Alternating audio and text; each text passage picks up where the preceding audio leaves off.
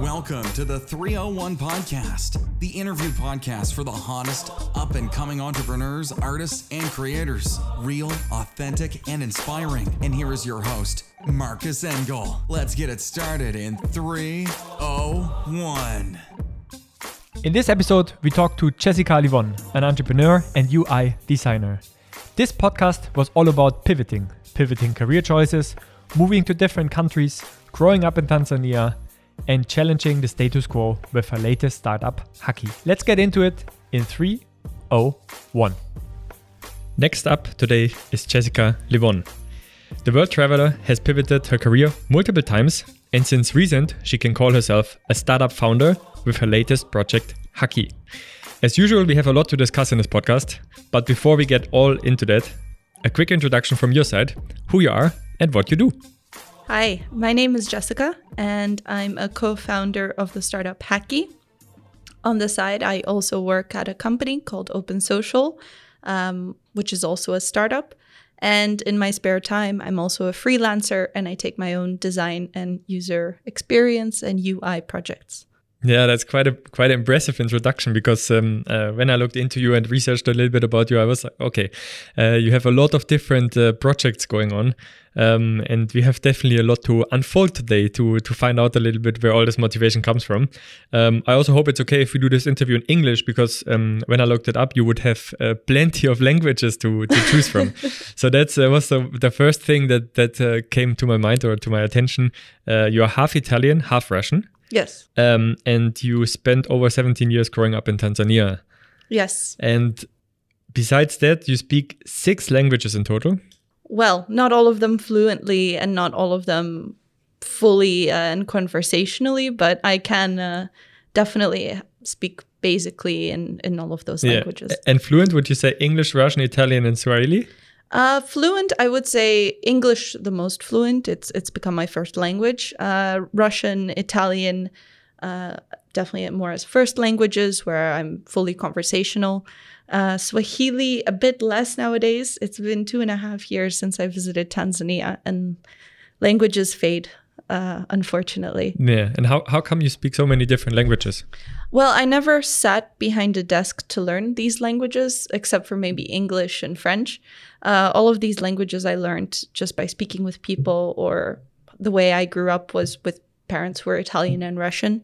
So the agreement that they had is that they only spoke to me in that language.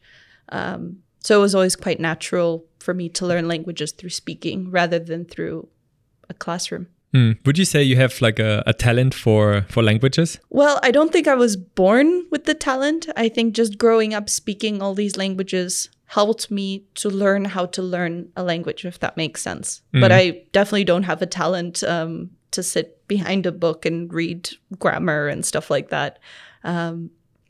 If anything, my grammar's really horrible in some of those languages. But for me, if somebody understands what I'm trying to say and I can get an emotion across, that's the most important. That's beautiful. Do you have any funny anecdote or a funny anecdote about miscommunication in one of those languages or anything? Maybe not miscommunication, but I think people are always surprised to hear me speak to my family. Because with my family, we don't speak in one language. We speak in multiple languages at the same time. There's just some words that make more sense in one language over the other. So when I'm speaking to my sister over the phone, for example, I'll start off in Russian, and then there's a sentence in English, and then there's this funny word that can only be said in Swahili, and I pick up on it. And I kind of give those words out all together, and I'm not even aware that I'm switching languages. Yeah. That's so impressive, like also how the brain works. I mean, for myself, I'm German, but like since a couple of years, I spend my time in the Netherlands, have an English girlfriend. So like, we talk English to each other. So I see that as well sometimes, that some words just come quicker or something like this. Yeah. But for like 4 or 5 languages, I think it's quite crazy. If you would hear someone like hear you in the train speak to your family, it would be quite crazy. Yeah, I think so too. I hear sometimes other people speak like that to each other in the train, and I'm always like, oh, you probably had a similar life growing up as I did, where you don't really speak in one language, you just speak a little bit of everything always at the same time. Yeah. How is it how was it growing up for you in Tanzania? I think that's quite a exotic place. And in the end, I think not a lot of people can say to grow up there. What was it like for you? Well, I have to be honest. We grew up in a little bit of an expat bubble. So I went to an international school, and a lot of my friends at school were internationals, just like I was. And we were all guests of the country rather than locals. I think as I grew up in Tanzania and became a teenager, that's when I really started understanding where I lived. But for a long time, it just felt like an offshoot off of Europe or the US or whatever country my friends were from at that time. But from another perspective, looking back now, I really also feel lucky that I grew up there. I got to see really beautiful things in a beautiful environment, but I also got to see some sad parts of life. And I got to see the problems that people experience in developing countries that you don't really see here, but you just really see pictures of.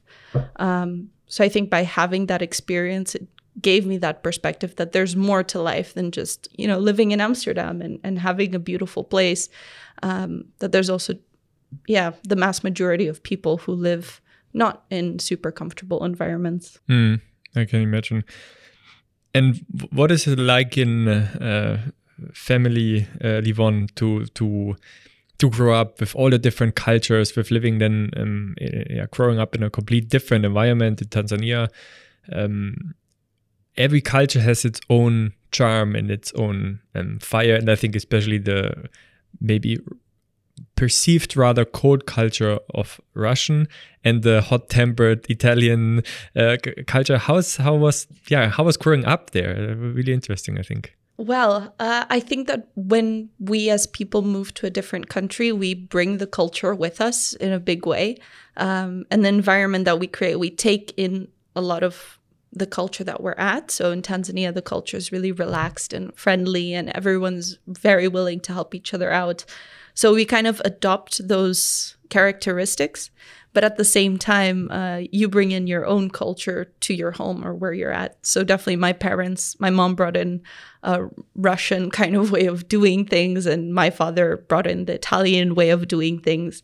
And it's a bit of cherry picking the best parts about the culture you're in, being very reflective about what you're bringing into your home and kind of celebrating those things.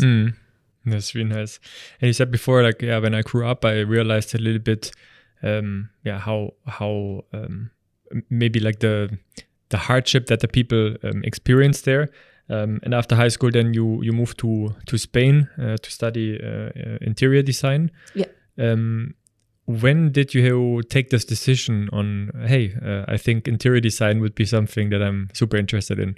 Well, at the time, my father works in construction, and my mother at the time was working in real estate. So it felt really natural for me to work in this kind of environment. And at the same time, I always knew I wanted to work in something creative. At the time, it felt like this was a really more sophisticated way of becoming creative rather than just being an artist or something like that. I felt like there was much more of a drawn-up career path for me. I figured out later on that interior architecture wasn't for me, and it's not something I'm super passionate about, but it kind of paved the way of a creative career. And I think a lot of creative careers start with some basic fundamentals that you learn in any kind of design course. Can you remember like a time that you did something that you realized you're maybe more creative than others, or that you have like an eye for like design or anything? Does anything come to mind for you? Yeah, definitely. As a child, I was always enjoying art class. When we would have to make presentations in class, I didn't really focus on the content of what I was making. I was more focused on the visuals and how I would present it and the intonation I would use in the presentation. And I was always very interested in theater as well. I always been drawn to more creative fields. So when the time came for me to kind of think, okay, what do I want to do seriously? It felt like a really natural course for me. And I never, quite lucky, I never really struggled with answering, what do you want to be when you grow up? Do you think that you see the world differently than other people with your maybe design eye? I think that I see the world as a lot of designers do. I don't think I see it differently, but I think that designers have a certain way of looking at the world from a more curious standpoint rather than living within it, if that makes sense. I noticed that in my life, a lot of my friends and the people I surround myself with tend to be designers. And we always have these conversations like, oh, I'm, really worried about the way the world is going right now. Technology is really taking over. And we kind of see it more as an audience rather than the people living on the stage. Am I making sense? Yeah, it makes total sense. Yeah, it's quite interesting because I think, for example, for myself, I spot a lot of things that are on top of buildings. I don't know why, but I always look up and then you see those like weird things, like, I don't know, some cats up there or like, I don't know, some other things. And a lot of people said that to me already, like, oh, you always spot those kind of things. So I was wondering, if you also have this kind of, eye for changing maybe sometimes perspective or looking at things differently. And I think it's quite interesting, your answer. Do you remember maybe a time that you designed something for the very first time that you were actually proud of? I don't think I'm 100% proud of anything I've created. I feel like looking back on everything I did, I'm quite self-critical and I'm like, oh, I could have done this better. Or sometimes I look back on a project, I'm like, oh, I'm really embarrassed that I did that or that I thought that was cool at the time. But I think what I'm most proud of in projects isn't the actual outcome or how it looks like visually, but it's more about the process that I went through to create that project. So one of my first freelance projects, as soon as I graduated from interior architecture, was for an interior design company. And they hired me as a freelancer to do some 3D renderings of an interior space. As a project, as an outcome, it wasn't my best work, but it was really good at the time and it was good for what they needed. But what I'm most proud of in that project is having my first client and as a freelancer and being able to talk to them and being able to understand what they actually wanted from me. And I think that process of trying to understand what the actual problem is more important than the actual execution of it. Because at the end of the day, I can come to the client and be like, this is what you're looking for and this is what you need. Maybe I'm not the right person to answer the brief, but now you know a bit more about what you're looking for. And do you think you're so self-critical only when it comes to design work, or is it also for you hard to be proud of yourself in general? I think it's a combination of both. I think as designers, we have to be a bit more self-critical because we're designing things or experiences that people will use.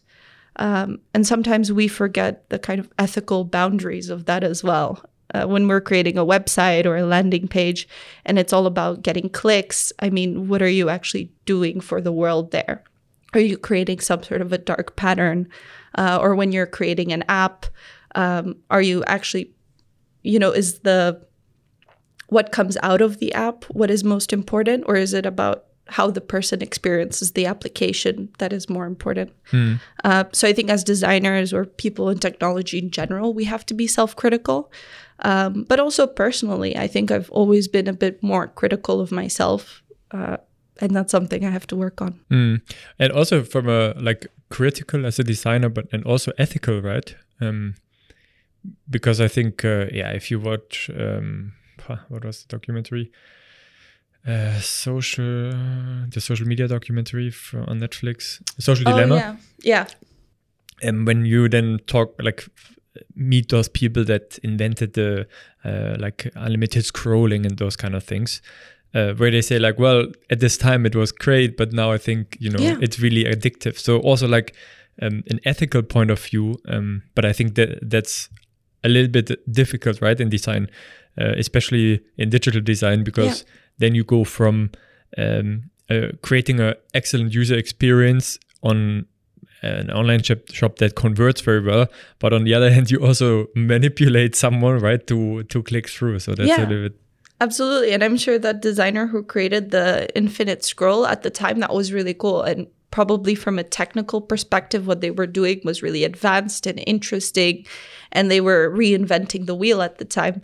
But sometimes we don't take that step to think like, okay, I'm creating this thing, I'm putting it out in the world. It can also be abused, and it could also be used for negative things. And what is that? And I think that's kind of where design is headed right now. A lot of designers are becoming more self-aware of what they're creating, and also taking more ownership of it, of that I created this and this is what it's meant to be used for. Mm-hmm. And it's quite interesting because we naturally pivoted a little bit into digital design now, and you did as well. I think after your bachelor, you moved to the Netherlands. You worked different jobs, and then you started a master also in digital design. When was for you the moment that you realized you want to pivot, maybe like your first pivot point in your life? Or probably have many, but one of the more significant ones.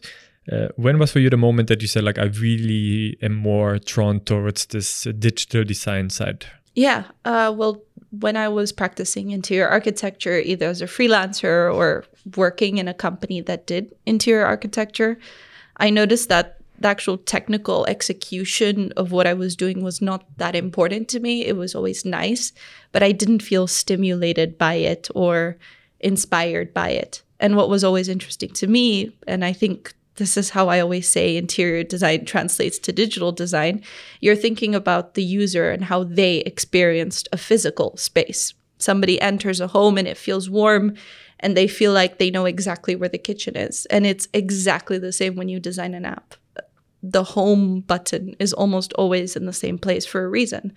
And I think that was kind of how I pivoted mentally from a design perspective, but also as a person who creates things. It just made more sense to me because then I was more focused on the user and more focused on thinking about how a person experiences an app rather than just the visuals of it. Super nice, because then in the end, like, you kind of married the two career paths that you took, right? And also from like a mindset perspective. And from a personal perspective, we talked before the podcast a little bit about it. Dutch weather today, Saturday, very rainy, very windy, very cold. And you lived in so many different countries already. You're still very young. What was for you like or how do you constantly evolve and adapt to new cultures? How does that work? Well, I don't think there's a recipe book for that. I don't think I could give a step-by-step plan on how to do it. But I think it comes from a motivation of wanting to belong to a place. So when I moved to the Netherlands, or when I first moved to Spain, I didn't know the language. I didn't understand the mannerisms of the people, and I didn't understand the things that were important to them. But through being curious and wanting to befriend somebody from that country or wanting to create your own community, you kind of have to learn about the culture and you have to put yourself into it in order to survive or to belong to a community. I find it quite interesting in general, like your kind of profile, it's pivoting careers a lot. It's pivoting from going from country to country, changing cultures. And 10 months ago, you decided to go for another pivot, and you started your own business called Hacky. Can you tell us a little bit about what's the mission of Hacky? So Hacky is a platform that we're creating for children between the ages of 10 to 12 to use and to learn more about technology, but through storytelling and also through physical real-life play as well. The reason we started Hacky is because we felt that currently how technology is taught in schools is really, well, not just basic, but it's really one-dimensional, right? In coding class, you are taught to use hyphen, dot, comma, which doesn't really say anything about technology. And we're raising a whole generation of kids that are going to be way more technologically advanced than we are. And somehow we still teach technology in a really kind of black and white way, without really allowing children to make their own opinions about technology and kind of question technology or understand that technology is just more than a person and a laptop. I find this is such a important project. I never heard from it before, to be honest. But when I looked into it, I thought, wow, that makes so much sense, because I think it's around a year ago, I listened to a podcast of a game maker. She is creating apps for children. And she creates apps for children to learn about technology. And she, I think, lived in Shanghai for quite a long time. And in China, it's so integrated into the society. So there are games for children where they learn how to code their own game. Wow. And it's part of the educational system. So there's a generation that are maybe 10 years old, 8 years old, that learn how to code and program from a very early age. And I think like looking at all the digital developments and blockchains and Web 3.0 and all those kind of things, those will be essential skills. Like I think same as now, almost everyone can do a little bit of Photoshop and a little bit of, like cutting videos and stuff like that. Mm-hmm. I think in 10, 15 years, it will be essential that everyone has knowledge of, okay, I can code my own website on WordPress, or I can fix my own, problem that I have on a computer or something. Yeah, definitely. And I think it also even goes beyond that as well. I think we all will have some basic understanding of code or the logic behind it at some point. But I think what's more interesting, how technology is coming into all these other industries that are not related to information technology, and how those are being changed by technology within themselves. I mean, education is the most obvious example. You don't need to have an understanding of coding to become a teacher. But slowly all the technology that you are introducing to the classroom and your awareness of it, or how you understand the security related to it, does affect what you teach and how you teach it. So I think that's the interesting point for us. And aside from inspiring more children to go into STEM, particularly women and girls to come into STEM jobs, that's science, technology, engineering, and mathematics, also inspiring children to understand how technology and all those skills can shape their own industry, even if it's not within STEM. I think a lot of people, when they found startups, they look for parts that are maybe easier to penetrate, let's say. So with your design background, I think it would have been easier probably to create a, online shop on Shopify than tackling like the educational system, which is super traditional. Why did you choose to take this industry and say like, okay, I want to leave my mark, my stamp here? Well, personally for me, my most favorite part about being a designer and being about this industry is that you start a project not knowing anything about the industry. I don't have experience in education, but I could find somebody who does. And it's understanding that I don't know anything, and I'm going to ask a lot of questions and try to figure out how to kind of hack this problem, you could say.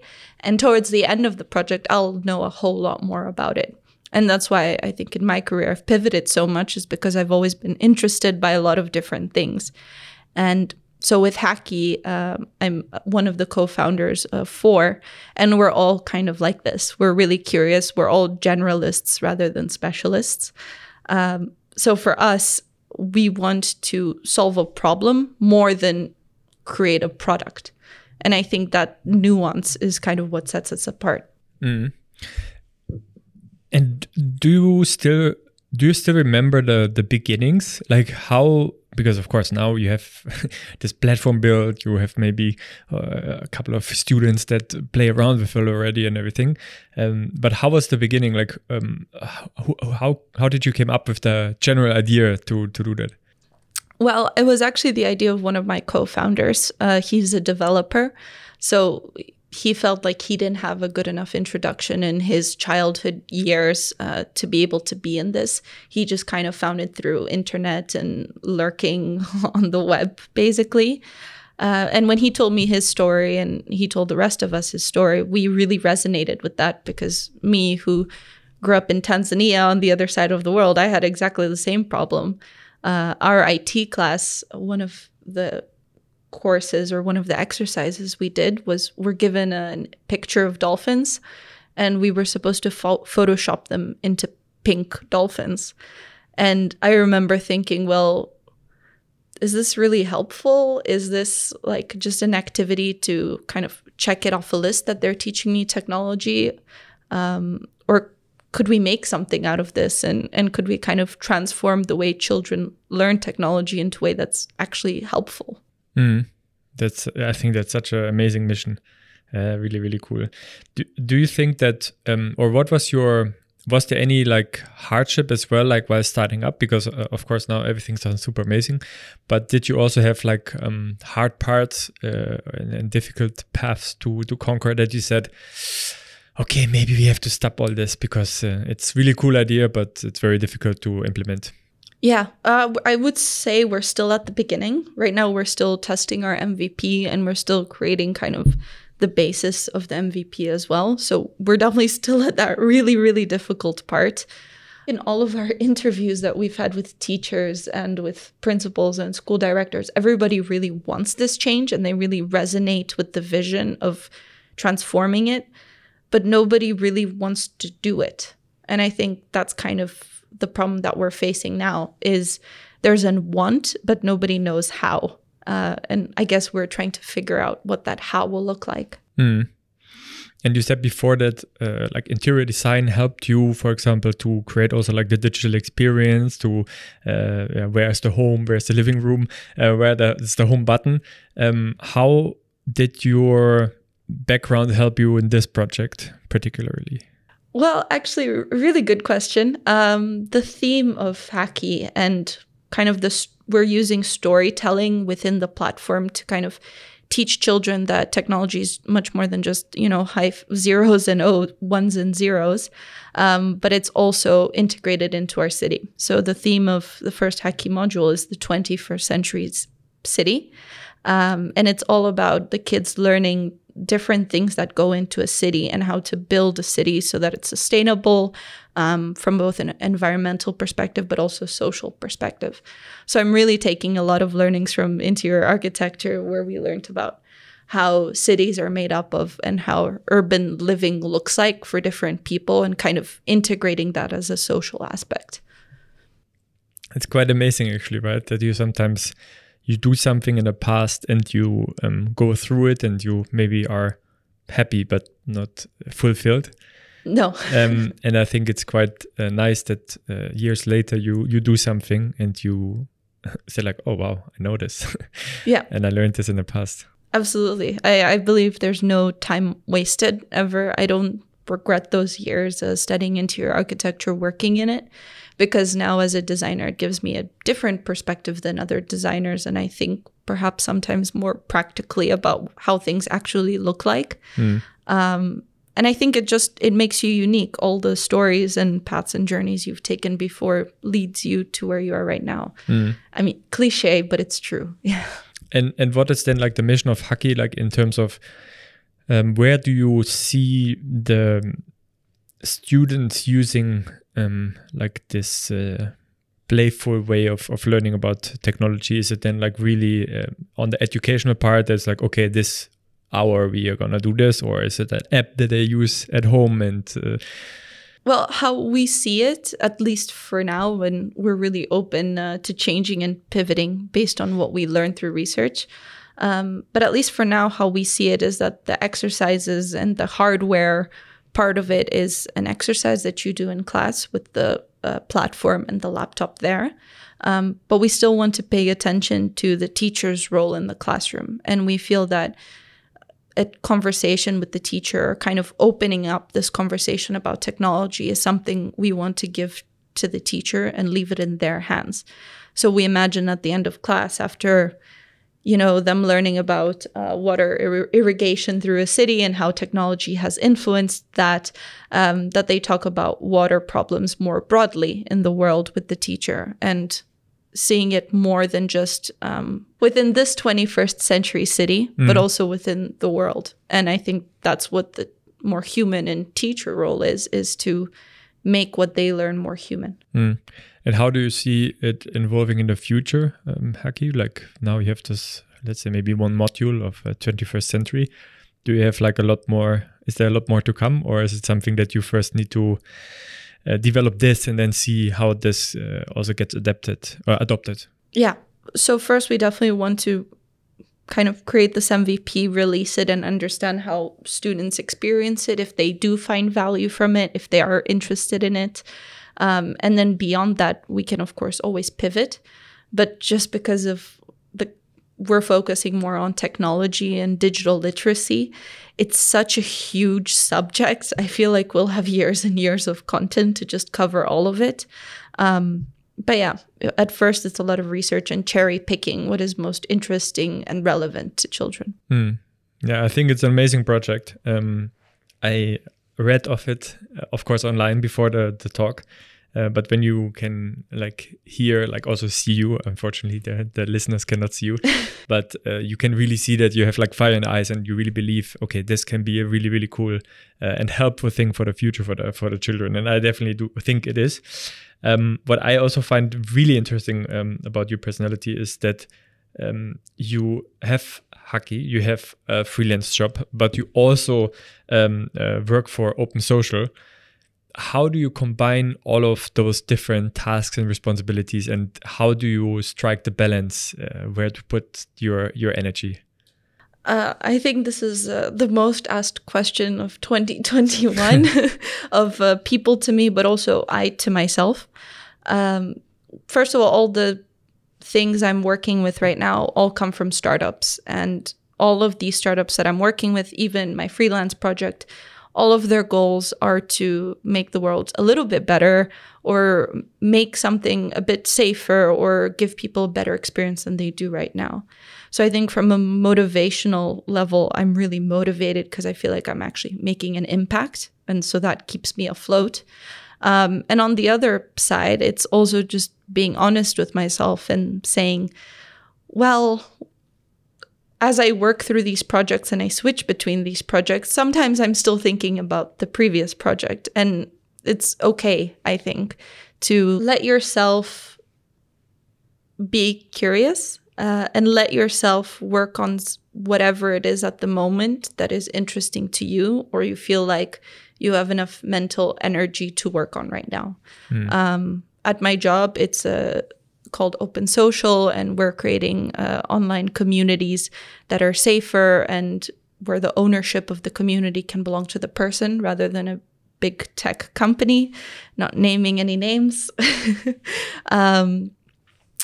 So when I'm working on that, I feel like I'm helping that group of people. When I'm working on Haki, I feel like I'm helping teachers in the education industry. In my freelance projects, I feel like I'm helping them. And it takes a kind of different mental energy to help these different groups of people, or at least I think I'm helping these groups of people. And I think that's what it is. It's letting yourself be a generalist rather than a specialist. Mm. Yeah, I think it's a very interesting perspective. Like with all the things going on, how do you still feed your creative mindset? That's a great question. How I feed my creative mindset. I think it's always been about the people that I work with. And I'm really lucky that in all of my projects that I have going on right now, I work with people who are way more talented than I am, way more educated about the subject that they're working in. And it's to kind of lead with that and be inspired by what they do and let that kind of be the fire and energy that drives me in my own projects. Mm.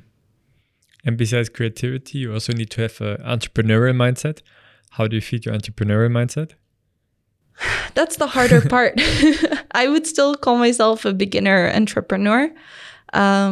I've had freelance projects for a long time, and that's always worked with me because I got to be my own boss and decide my own hours and all of those cliches. But with that, it also let me pick the projects that I wanted to work with. And I think that's definitely the most attractive part to me of being an entrepreneur, is allowing the project that I'm working with to kind of gauge my curiosity or motivate me to create something. But still have no exact clue about what drives me as an entrepreneur. I know that this question might be very hard for you to answer, but what was the coolest project that you have designed so far? Yeah, because that's a pretty tough question. It comes with pride. And then, of course, you have to be like kind of also proud of something that you've created. Yeah. But what was something that you did that you think like, okay, I think this was really cool. And of course, I think that's just naturally. I think we talked about before the podcast that this podcast is for you now. Also nice to say like, okay, this is where I'm standing now and this is where I stand in the future. And probably in 10 years, you will listen back and say, okay, this was quite maybe not the smartest thing to say back then or to think like this. And I think that's the same with design as well, right? Because you constantly evolve your skills and you think, oh, wow, I could have done this a little bit better. But as of now, where you stand now, what would you say was your best project? My best project, I would actually say the very first. It was a student project that I did in my master's, but I think it kind of proved to me that my pivot was worth it and that my background in interior architecture actually makes sense in my career now. And it was a project for creating an augmented reality application for architects to be able to 3D visualize the city live and to 3D visualize data moving around on a map. So kind of like a holograph, but you only see the holograph on your phone. So that project really called on my experience with architecture. It called on my experience with 3D. And it called on this new experience now that I was learning about digital technology and interfaces. So in terms of the actual outcome, aesthetics-wise, was not the best project. But I think for me, as a kind of way to summarize everything I had gone through at that time, that was it for me. And it's always super interesting for you that your interior design and architectural background always comes back. So I find it very interesting, that it's kind of like, it's always this kind of like repeating pattern that in all the projects that you do and that you were proud of, like this, your base architectural heart maybe is still kind of involved. And that's really nice, I think. I asked you in the beginning of the podcast, if you see things differently. If I rephrase this question, I said, do you think you see things differently from a design perspective? But do you also think that design changes your vision on entrepreneurial decisions? Yes, that's a huge, huge yes. I think being a designer is quite similar to being an entrepreneur, where you start a project with a bunch of assumptions and thinking that you know the answer to a problem. And just like in the design thinking cycle, it's exactly the same in entrepreneurship. You have to test your assumptions. You have to talk to people who are experts, who know more than you about a certain subject. You have to research the people both quantitatively, but also qualitatively, live, breathe, sweat your current project right now. And that's kind of the process for it. And I think this kind of design thinking cycle is very similar to the entrepreneurship cycle of questioning what you thought you knew. Right. You said before that you would consider yourself as a beginner entrepreneur. What is so far the most difficult part of entrepreneurship to you? I think that's focus. I think a lot of people say focus, mostly because it's true. I have this innate drive that I have an idea and then I work on it and then I get an even better idea and I want to switch directions all of a sudden. And that works really well in design, but in entrepreneurship, that doesn't go down so well, especially when you work in a team and with clients. So that's something I struggle with right now, is once I decide on a direction, to stick to it, explore it to its full potential. And then if that doesn't work out, switch routes. But to kind of wait till you get that answer. Focus.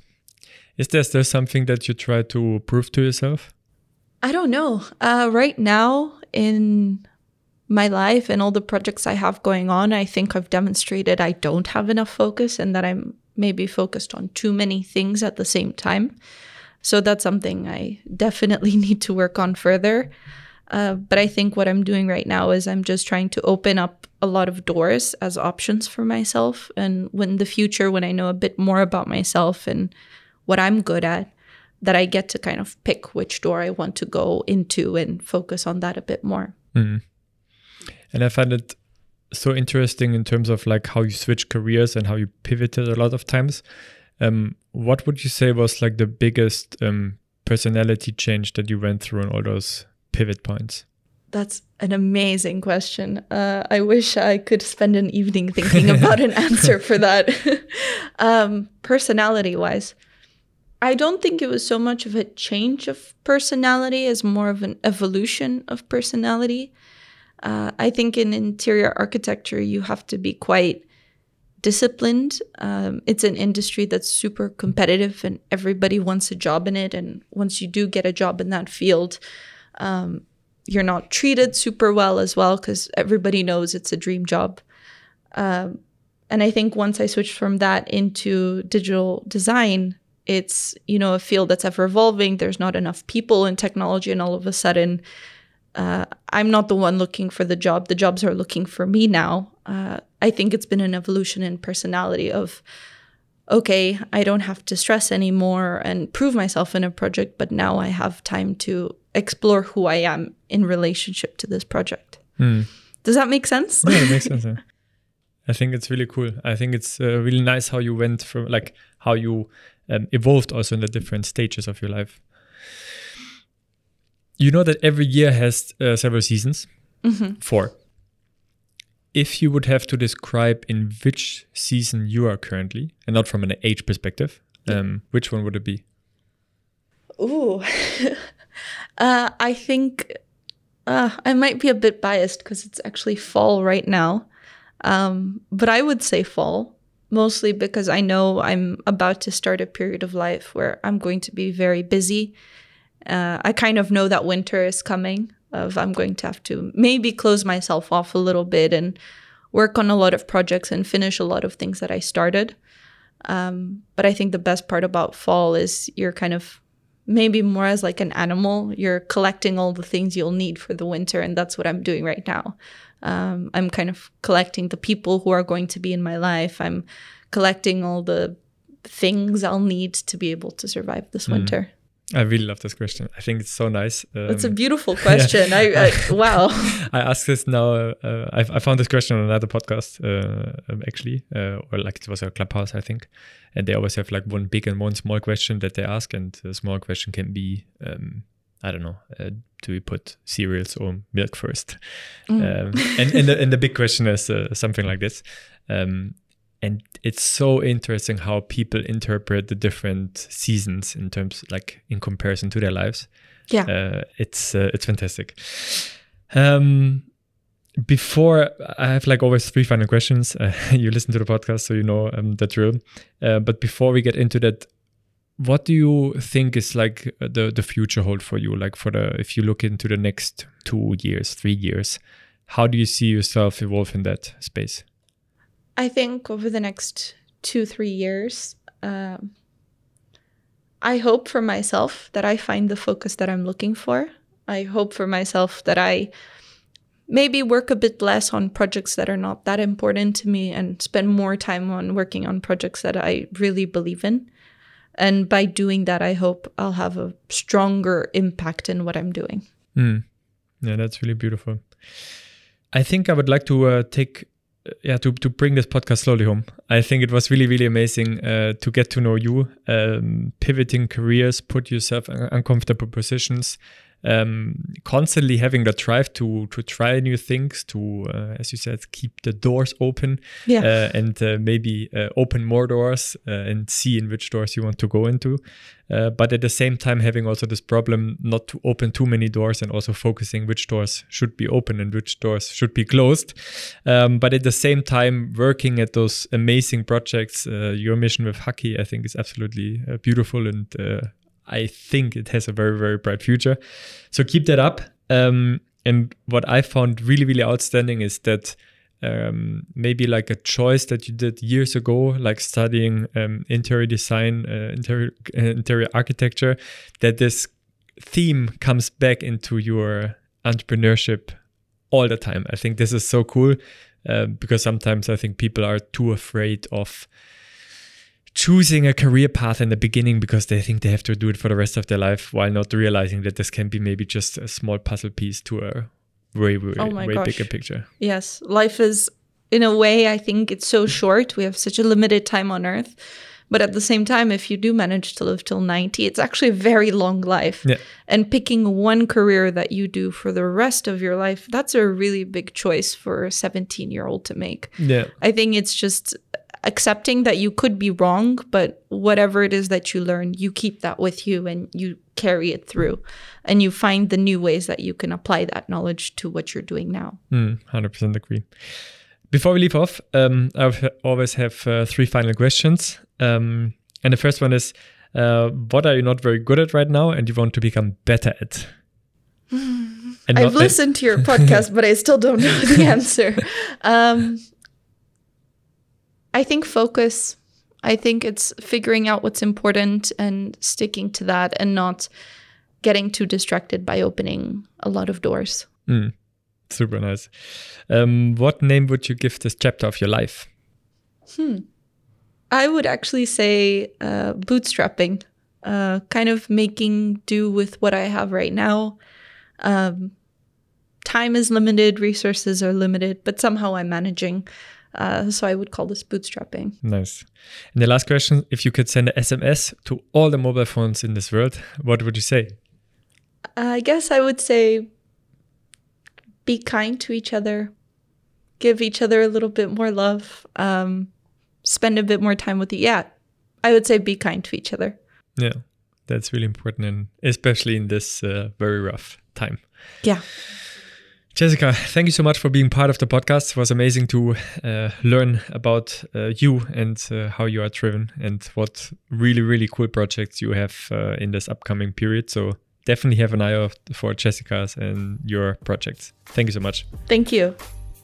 Thank you so much for listening to the 301 podcast again, especially the part of the ethical boundaries of the makers of a better tomorrow. I found personally the most important topic of this episode. And it's definitely something that we should discuss more.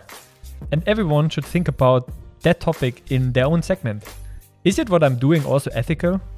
Or is it just about clicks, the money and the fame? Sometimes it's not just about that. And you should ask yourself, are you really building a better tomorrow?